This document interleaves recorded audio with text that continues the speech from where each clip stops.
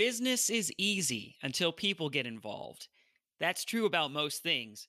Corinthians tells us that we are all part of the same body, yet we are members individually. When I think about a body made up of billions of cells, I think about how each of those cells has a specific job and function within the body.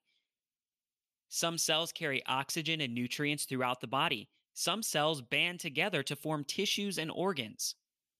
Organs have specific functions. For example, a stomach that digests food, or a brain that coordinates all activities, a heart that keeps things flowing, ears that hear, and so much more. Paul asks, if the foot should say, because I am not a hand, I am not of the body, is it therefore not of the body? And if the ear should say, because I am not an eye, I am not of the body, is it therefore not of the body?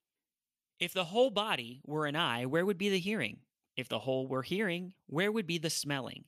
No doubt about it, each one of us has a specific plan and purpose in the body of Christ to perform the function which God intended us to do.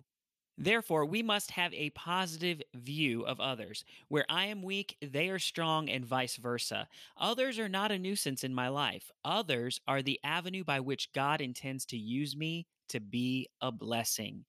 Make this your mantra. I am called to serve those around me. I serve with humility, care, and excellence. I am honest in my dealings with others. I always keep my word.